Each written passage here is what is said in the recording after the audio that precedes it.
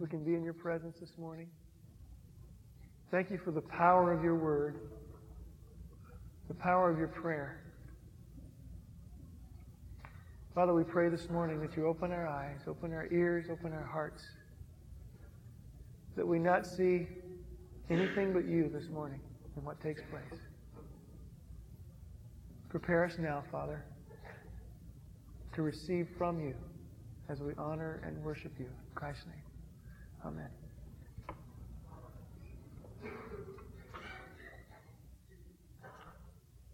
If you have your scriptures with you, would you turn to the 11th chapter?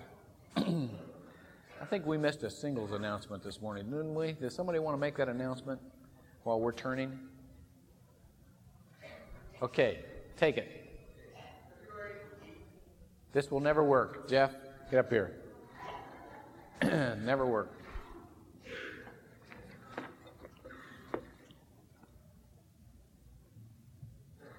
For those of you who don't know me, I am Jeff Young. I've been going here since May.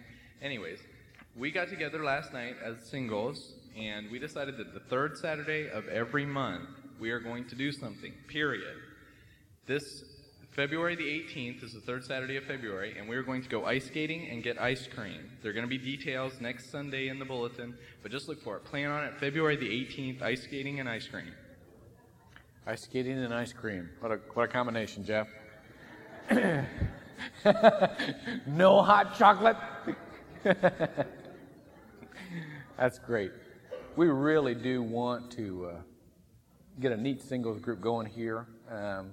And Jeff and some other folks are taking some major responsibility in that. So we invite you just to join in. That we're going to get a consistent group going. It's going to be neat.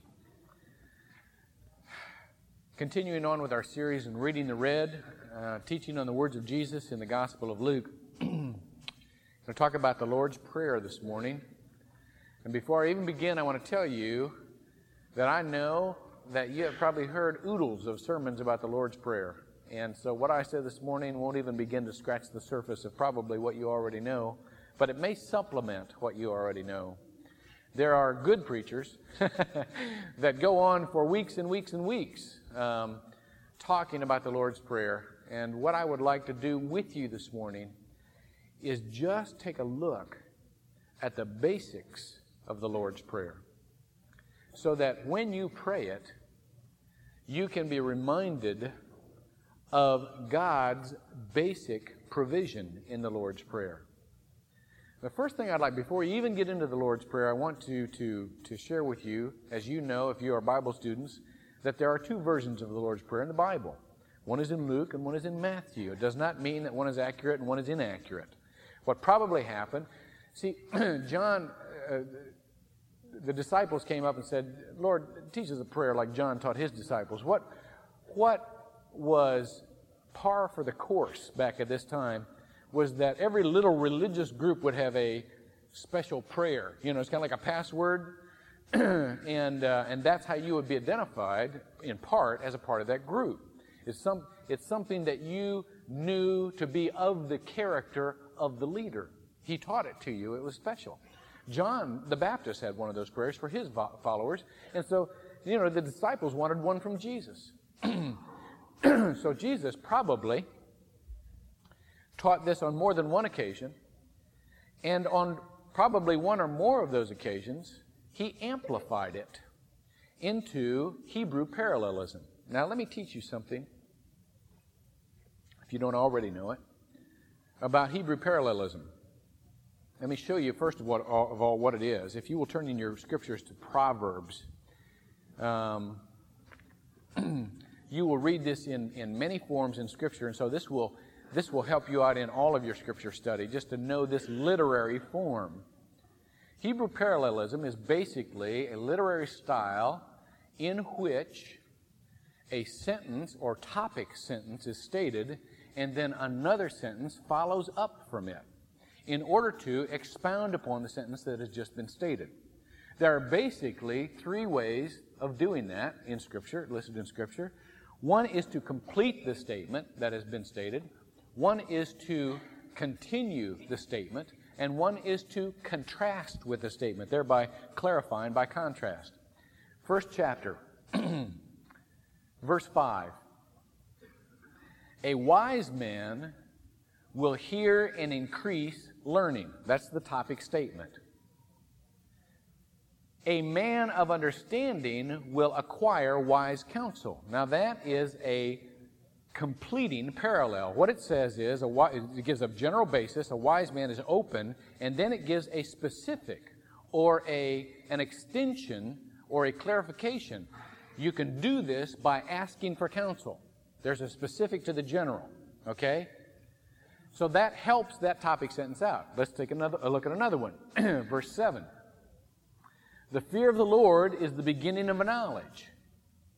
And then, parenthetically, however, this is a contrasting, fools despise wisdom and instruction. So there's a clarification by contrast here. Hebrew parallelism. Again, verse 8. Hear, my son, your father's instruction, and do not forsake your mother's teaching. That is parallelism by continuation. That is not really an explanation of the first sentence, nor is it a contrast. It just is a continuation of the first sentence. Now, what the difference that you see in the Lord's Prayer between the Gospel of Luke and the Gospel of Matthew is simply a literary form of parallelism. And Matthew, for you biblical students would know this, Matthew was much more inclined to speak to a Jewish audience. So he would be much more inclined to go toward this literary form.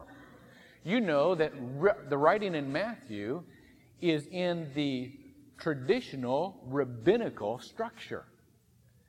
And you know other hints, for example, when they have both of them have the genealogy of Jesus in them. And Matthew goes back to what? Abraham, or the founder of the Hebrew nation, the founder of Israel. But Luke goes all the way back to Adam. Luke's scope, or his intended audience, was more universal, much broader than Matthew's. And so Luke has the very simple, very direct version, and Matthew goes more toward the Hebrew form because that was his audience. Okay, now that being stated, work with me here. That being stated, let's go to the Lord's Prayer and just simply see in what form Jesus would have us pray. Now this, again, is a prayer. Many congregations use this every Sunday, and that's fine. There is absolutely nothing wrong with that. And I know some of you that come from traditional churches miss that being used every Sunday. But Jesus said in Matthew, when you pray, pray in this way or pray in this pattern. And this is what I want to teach this morning. I want to teach the pattern of the Lord's Prayer very simply. First, God's way. I must have been tired when I was writing out this this outline. It's God's way, not God's why. There's a couple of typos in there I hope you'll forgive me for. God's way. The first agenda for prayer in the mind of Jesus was to get yourself on the side of God. At one point during the Civil War, some men came to Abraham Lincoln, and they were trying to encourage him. And they knew him to be a man of faith. And they said to him, Mr. President, I believe God is on our side. And Abraham Lincoln said, I'm not worried whether or not God is on our side. I'm worried whether or not we're on God's side. That is the essence of prayer.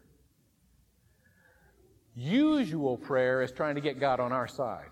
We go and the first thing we do is say, God, I need to tell you this. And we start to present our case so that He will give us what we ask, so that we can get Him into a position of getting on our side and encouraging us and supplying us. That's not the agenda of prayer. Jesus said the agenda of prayer is to first go and get on God's side, get in God's way. Our Father. The Greek word is Petros, but it could be Abba because it's being used in a very familiar way. Abba, Daddy, our Daddy. Who art in heaven, hallowed be thy name. Now that's Matthew's version. Luke's version is simply what? Our Father in heaven? Let me flip it back here. I will be flipping back and forth. No. Father, hallowed be thy name. It's simply Matthew uses a continuation, parallelism. Our Father in heaven, hallowed be thy name. Of course, the name was the nature of a person. When you named your baby, did you look through a baby book? And did you find a name that you liked? You know, we liked the name, I can't remember, I think it was Mary. We were thinking about, of course we didn't have any girls, but we just, always thought we would. And, but came across it and it means like bitter or something. I mean, I was really rocked back. I thought it'd be Holy Mother of God, no, bitter or something like that. So we go, oop, can't use that one. So anyhow, but we looked for names that we thought might fit, the personality of God that we hoped God would put into our children. And they did. Joshua means Jehovah is God. It's a strong name. Isaac, our second one, is he who laughs. And he does. For any of you who know Isaac, laughs continue. I mean, the guy is Mr. Party Animal, Joel is a derivative of Joshua. Jehovah is God, And so there's a nature that goes along with it. When we say, hallowed be thy name, what we are doing is we are lifting up the nature of God. We are recognizing the holiness of who God is, not what he is, or not an attribute of God. We are lifting up the person of God. All right? And then it says, thy kingdom come. And in Luke it says, thy kingdom come, simply. Matthew again has Hebrew parallelism that defines or completes what thy kingdom come means. Thy kingdom come, it could be a colon there, a dot. Thy will be done on earth as it is in heaven. That's what thy kingdom come means. When a king comes, it means automatic obedience. If you call him king, if you call him Lord, implied is obedience. If you don't obey, there's no lordship. Jesus said, why do you call me Lord, Lord, and not do what I say? See? So therefore, this is simply a wish, a desire to say, I am wanting what you want. Thy kingdom come, by definition, that means thy will be done on earth as it is in heaven. That's the definition of thy kingdom. Then, after you say, I want what you want, I want your rulership down here on earth, I want your lordship in my life. That's the side I'm on. Then, Jesus said, we can present our needs. Now, this is, to me, the astounding part. Jesus said, basically, I will define for you in this prayer what your needs really are. When somebody comes in to talk with me, a lot of times I just flippantly say, what do you need? And 9 times out of 10, the answer is, as they sit down, a lot of stuff. Because that is our attitude. When we feel need intensely, we feel like we need a lot. That is a broad spectrum of things. And Jesus defined our needs for the present, for the past, and for the future. And they were very simply.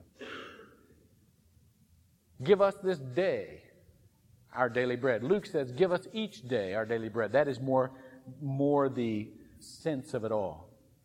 And again, for those of you who have studied Scripture, you know there's a remembrance that when the children of Israel were out in the desert, that they had no food, and every morning they could go out and they could scrape this sticky dough-like stuff off the bottom of leaves that was bread-like called manna, and they would collect enough for the day, and that's how they lived.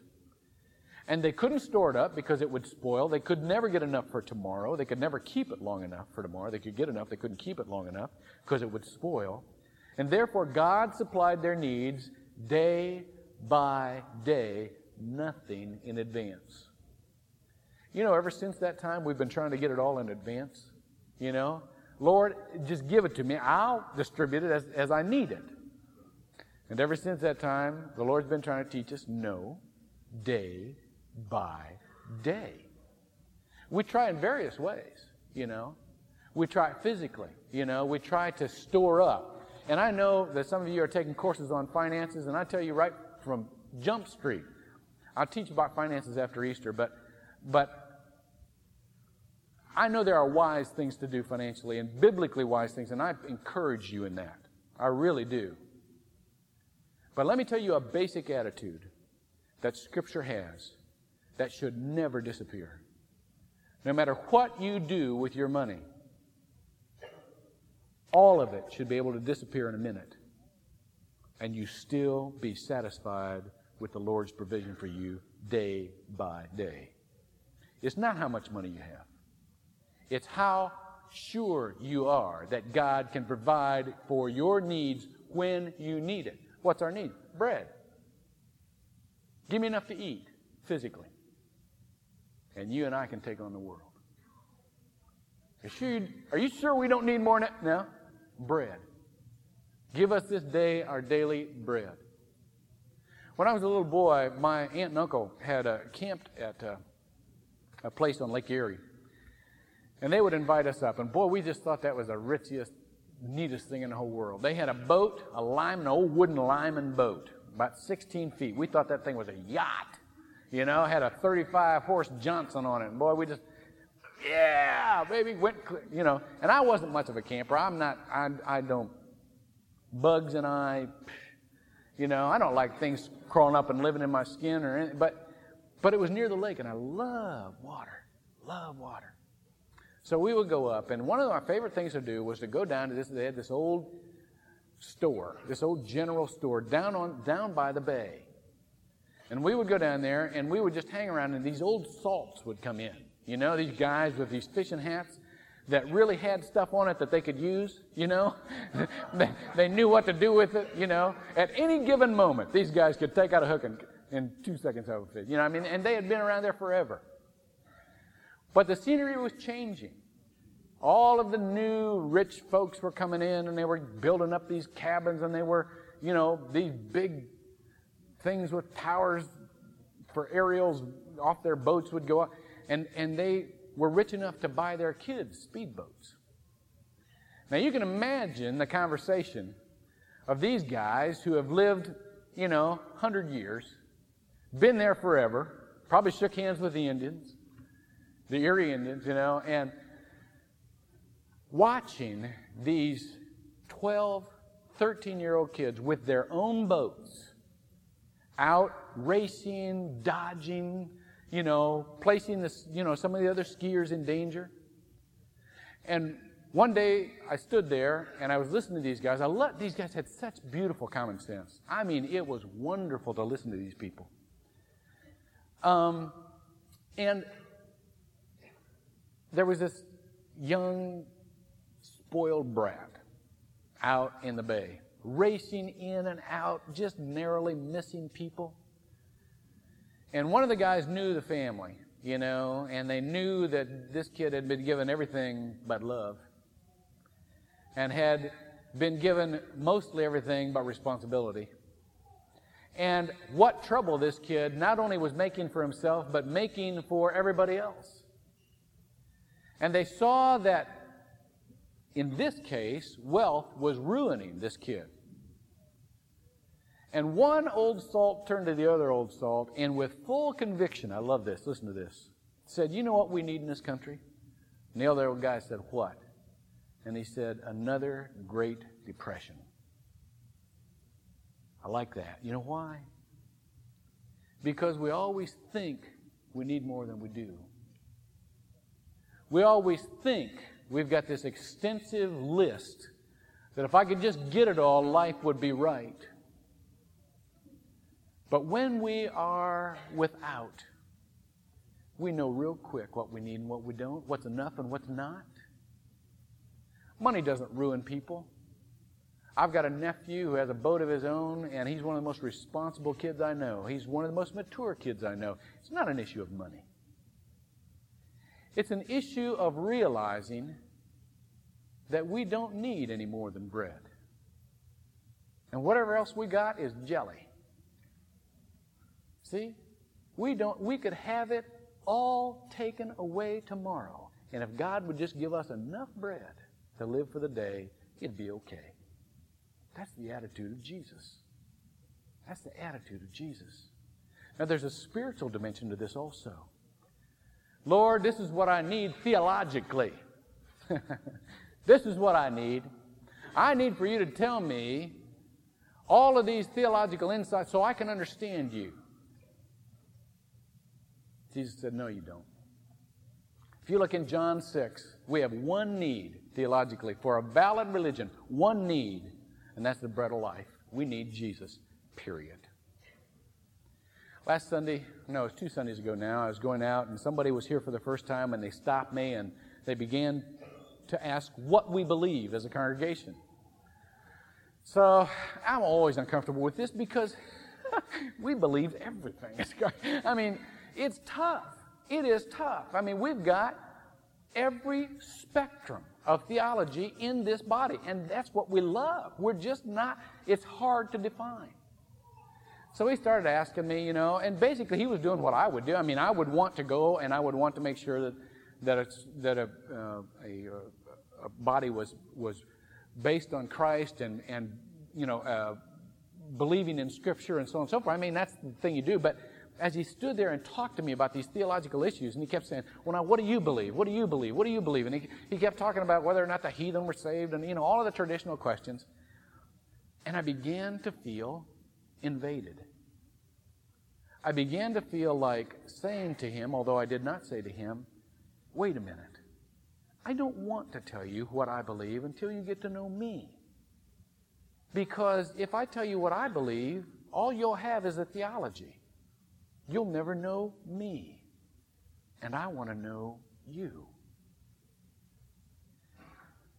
Churches do that. They make up theologies instead of sending people to Jesus.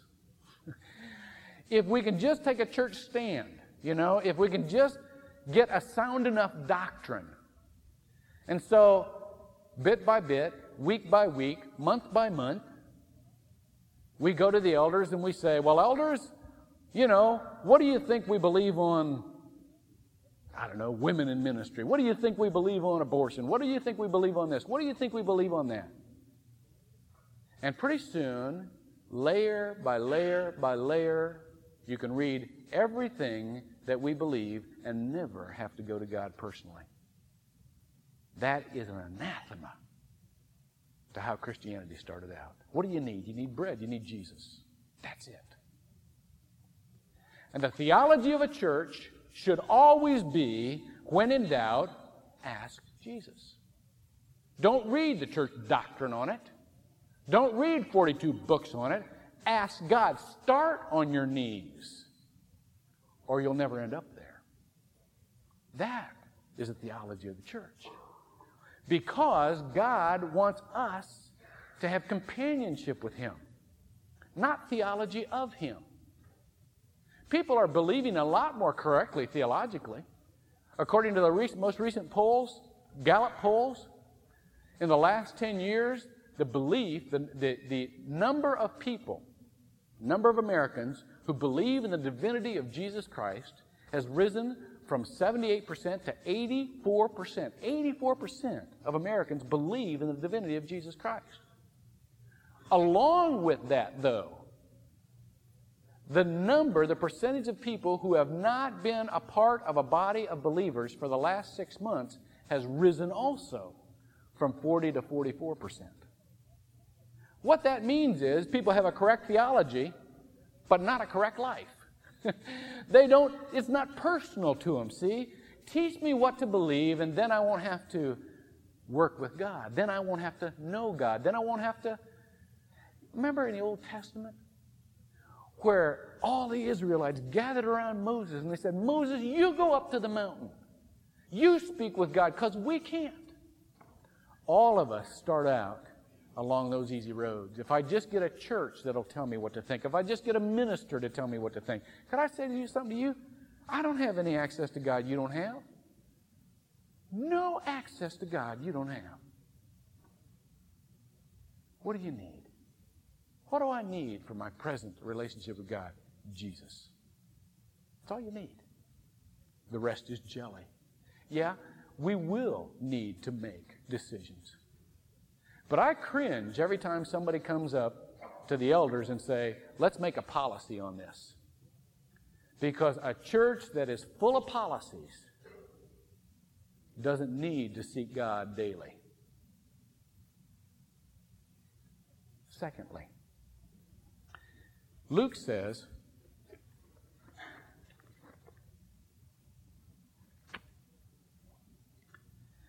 that Jesus said, forgive us our sins, for we ourselves also forgive everyone who is indebted to us.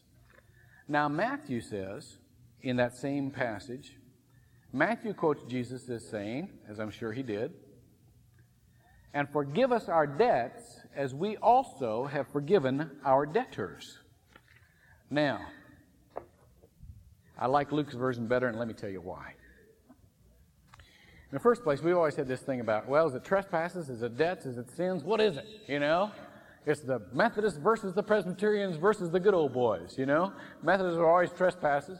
I never did know what that meant. When I was brought up in a Methodist church, I never knew what trespasses were. I just conjured up this sign, no trespassing. And I'm thinking, I've never trespassed, you know? Never knew what that was. Debts is more theologically correct. The word transliterated means that you owe someone something. But let me tell you why that doesn't work very good either. When we say, forgive us our debts as we forgive our debtors, instead of forgive our sins. Sin, the word Luke uses is hamartia, which means to miss the mark. You're aiming for something and you miss it. You come up short, or you go one side or the other side. Debt, which comes from a Greek word that literally means to be sent from, is a dividing line between people that once it's erased, they separate. Now let me just illustrate this to you. Those of you who have paid off a car, have you kept in touch with the bank? I mean, you have erased that debt, right? Was it because you wanted a closer relationship with the bank? Did you write them and say, how are the kids, you know? Let's go on vacation sometime together. No. You erase a debt so that you don't have anything, you don't owe them anymore, so you don't have to pay attention to them anymore. That's why you erase a debt. But sins are something that come in between you and someone else. And when you want to get rid of your sins, it is so that you can hit the mark, so that you can get with God face to face. See? Therefore, when we pray to God, forgive us our sins, what we really are asking for is permission to crawl up in our daddy's lap. We don't want these things that keep us away from you. We don't want these things that we have to think about and feel guilty for and therefore not want to come near you. What was the first reaction of Adam when he sinned? Behind the bush. You know, I'm hiding. I'm ashamed. I don't want to go near somebody that makes me feel ashamed. Therefore, God pulls out the bush. Say, I forgive the bush. Wipe it away. So we can reconcile our relationship with God. Let me tell you something very important. If you or I do not ask for the forgiveness of our sins, we will never progress in our relationship with God. We will never hear His voice. We will never understand His Word because there's something inside of us that does not want to come near Him. Only with a clean slate can we give ourselves permission to come near Him, and only with a clean slate can we quit doing what we have repeatedly been doing and get mad at ourselves for. Because that becomes our identity, see? When our sins are forgiven, God says that's not who you are anymore. And so we are free to establish new patterns in our lives. And until our sins are forgiven, that's who we know ourselves to be. And so we are not free to establish new patterns in our lives. We go on carrying on the same old thing. Romans 7, I do the very thing I hate. So the forgiveness of sins is extremely important. And when we come to an Ash Wednesday service, and I know that many of you are from different backgrounds. Most of my family is Roman Catholic. It's a very important time in my background. I remember the dots on the head, you know. But there was something significant about that. Because that was a time, I call it the unsure time, when things weren't positive. When you looked at yourself realistically and in comparison to God, there was something radically wrong. I know that for a lot of us, it hurts to say, I'm a sinner. But you know when you get real serious about it, it's freeing to admit I'm a sinner. That's a whole big load off of our chest, you know? It says, I don't have to carry this around anymore. And so when we have a time when we can look at God and say, God, I have fallen short. And I'm not going to look for the positive in this.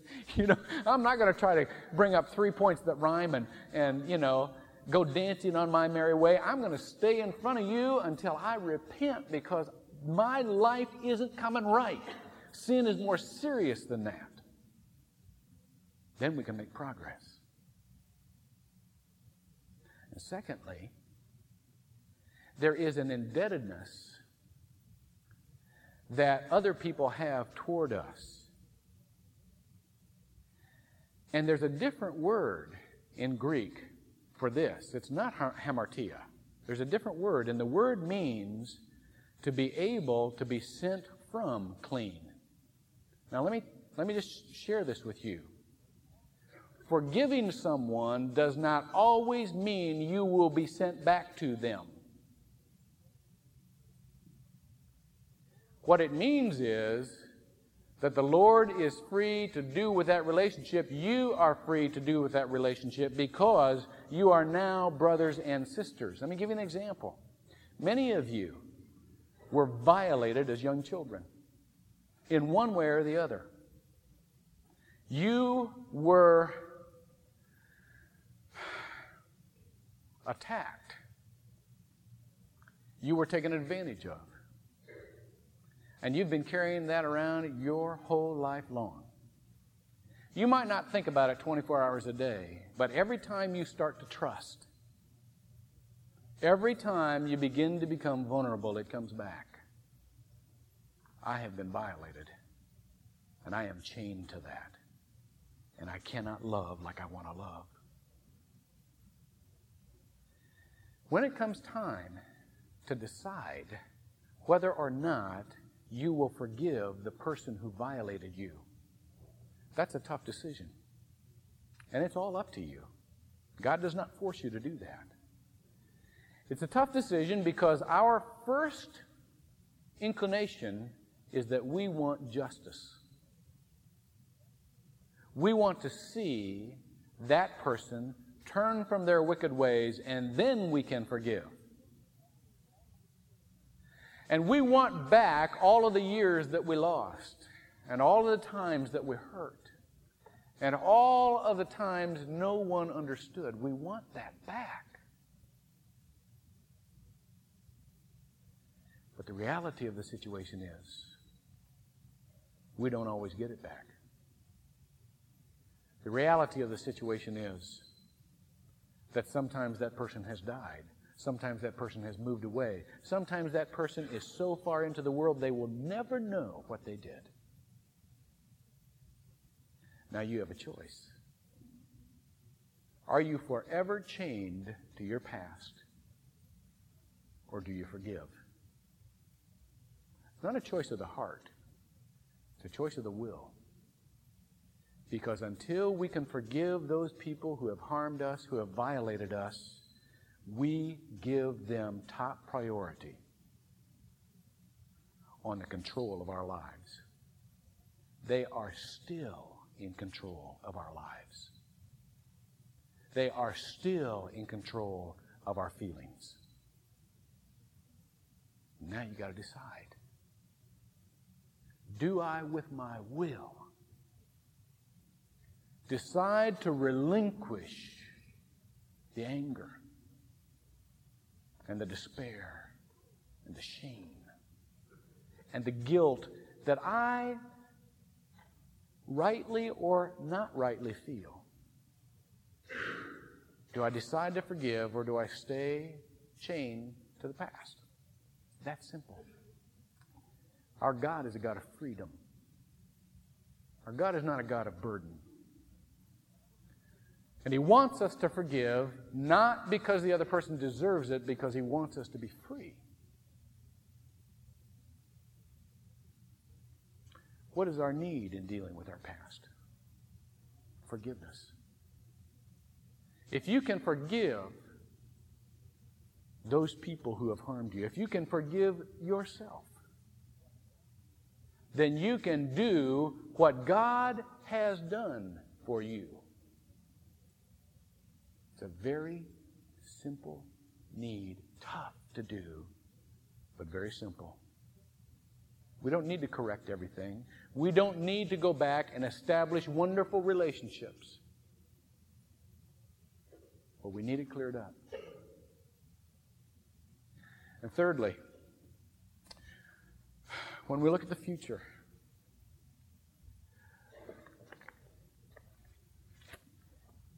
Jesus said this, and lead us not into temptation. Very simple. Matthew, again, has a contrasting type of parallelism. And do not lead us into temptation, but deliver us from evil. What does that mean? Does God really lead us into temptation? Would He ever? No, James says that isn't what God does. Don't blame it on God when you're tempted. The Greek word for temptation is really testing. And this is a very human cry. It does not so much ascribe to the character and nature of God as it does admit our own fear. God, don't test me.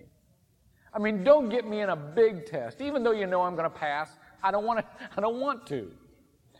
Again, when I was a little kid, we went to the same vacation spot every year. Curtis, Michigan is in the Upper Peninsula.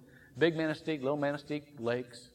Beautiful spot. It's probably a metropolis now. It was real quaint and rustic back then. And I was just learning to swim. Now, when you're raised in Ohio, you don't really know how to. You don't need to know how to swim. I mean, it was the kids who could afford it would take swimming lessons because it was the thing to do. But my parents didn't have a lot of money, and so I just learned a little bit. And I never fell in a puddle or whatever, needed to get out of a snowdrift. It wasn't any big deal. So I still was not a great swimmer and still am not a great swimmer. But when I was learning, when we would go to the lake, we would have the same conversation every year. My dad, who did not mean to scare me, just said, well, when I was a boy. You ever do that to your kids? I do that to mine all the time. Well, I'll tell you what, when I was a boy. And they roll their eyes. I love it. My dad would say, well, when I was a boy, I tell you, people just picked up their kids and threw them in the middle of the drink. He called the lake the drink. I could never figure out why. He called it the big drink. We never drank it, but he called it the drink. Threw them in the middle of the drink, and then it was sink or swim. That's how you taught a kid to swim. And the whole time he was saying that, every time I'd say, Lord, don't let him do that to me. I don't want to learn like that. Knowing he had perfect freedom to. That he literally could take me down to the end of the dock and throw me in and teach me how to swim like that, see? Because I would have to. Lead us not to the testing. Lord, don't throw me in the middle of the drink. I'll learn. Give me a little time. Now, sometimes we end up in the middle of the drink. I also fell off the dock a number of times. Actually, somebody moved it on me, but nobody would admit it. Sometimes we end up in the middle of the drink through our own fault, or somebody else has thrown us in there, or Satan has come along. Satan threw Job in the middle of the drink. Sometimes we end up there, but this is the human plea that says, God, if it's up to you, And if it's not in your plan, I'd just prefer that as we go along, I'd have little tests instead of a big one. And that if I do get into a big one, you would deliver me from evil. That's all that is. What do we need for the future? To know that no matter how far in the drink we are, and some of us are real far in the drink right now. Some of us are swimming for our lives right now. That God will be able to deliver us and lead us out of there. What is the need for our future? Answers? No. Financial security? Nah. So many of us are concerned about so many things. Like Martha, we're worried about so many things. I talked to a guy after the last service. Many of you, for some reason, God has led many people in ministry to this body. And he was talking to me about a sermon or a church he once preached in, and on the pulpit there was a little saying he's never forgotten. It said, "Worry is a mild form of atheism." Many of us are so concerned about our future. And we think we need all of this in order to face it. We need nothing but God's guidance. And then He doesn't have to be out in front of us. In Isaiah 30, there's the neatest scripture. And I'll end with this. There's the neatest scripture. Starting with verse 19. This is for you who are really going through a rough time right now. I want you to listen to this. This is great. Underline it. Star it. Put it on your refrigerator. He will surely be gracious to you at the sound of your cry. When He hears it, He will answer you. Although the Lord has given you the bread of privation and the water of oppression, you may be in a tight spot. Listen to this. He, your teacher, will no longer hide Himself, but your eyes will behold your teacher. The person of God. Listen to this last. And your ears will hear a word behind you. He's not out there in front. You know, so many times before we take a step, we want to know what we're doing. And sometimes that is valid, but sometimes He's not going to tell you until you start moving. Until you start moving in the direction you think He wants you to go. A moving ship is easier to steer than a still one. A bicycle moving at a healthy clip is easier to stay on than one staying in one spot. And sometimes God is not going to tell you what to do until you start moving in the direction you believe He wants you to move. And then, guess what? Your ears will hear a word behind you. This is the way. Walk in it whenever you turn to the right or to the left. What do you need for the future? Guidance. And forgiveness for the past. And bread for today. That's all we need. That's all we need. Would you pray with me as we prepare ourselves for communion?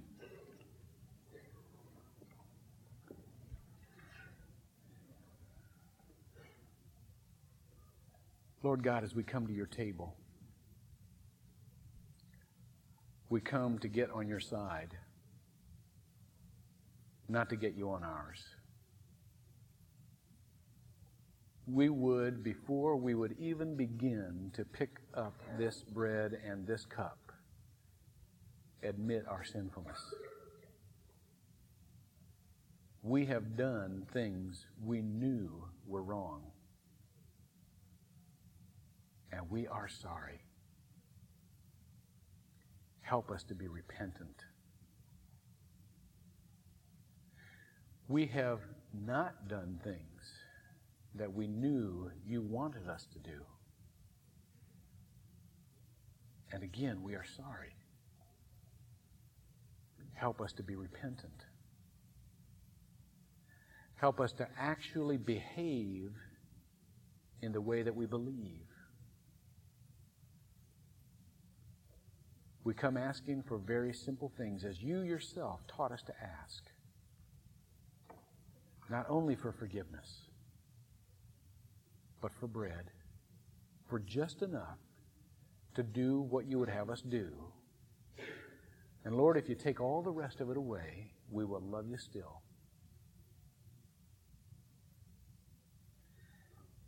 And for guidance.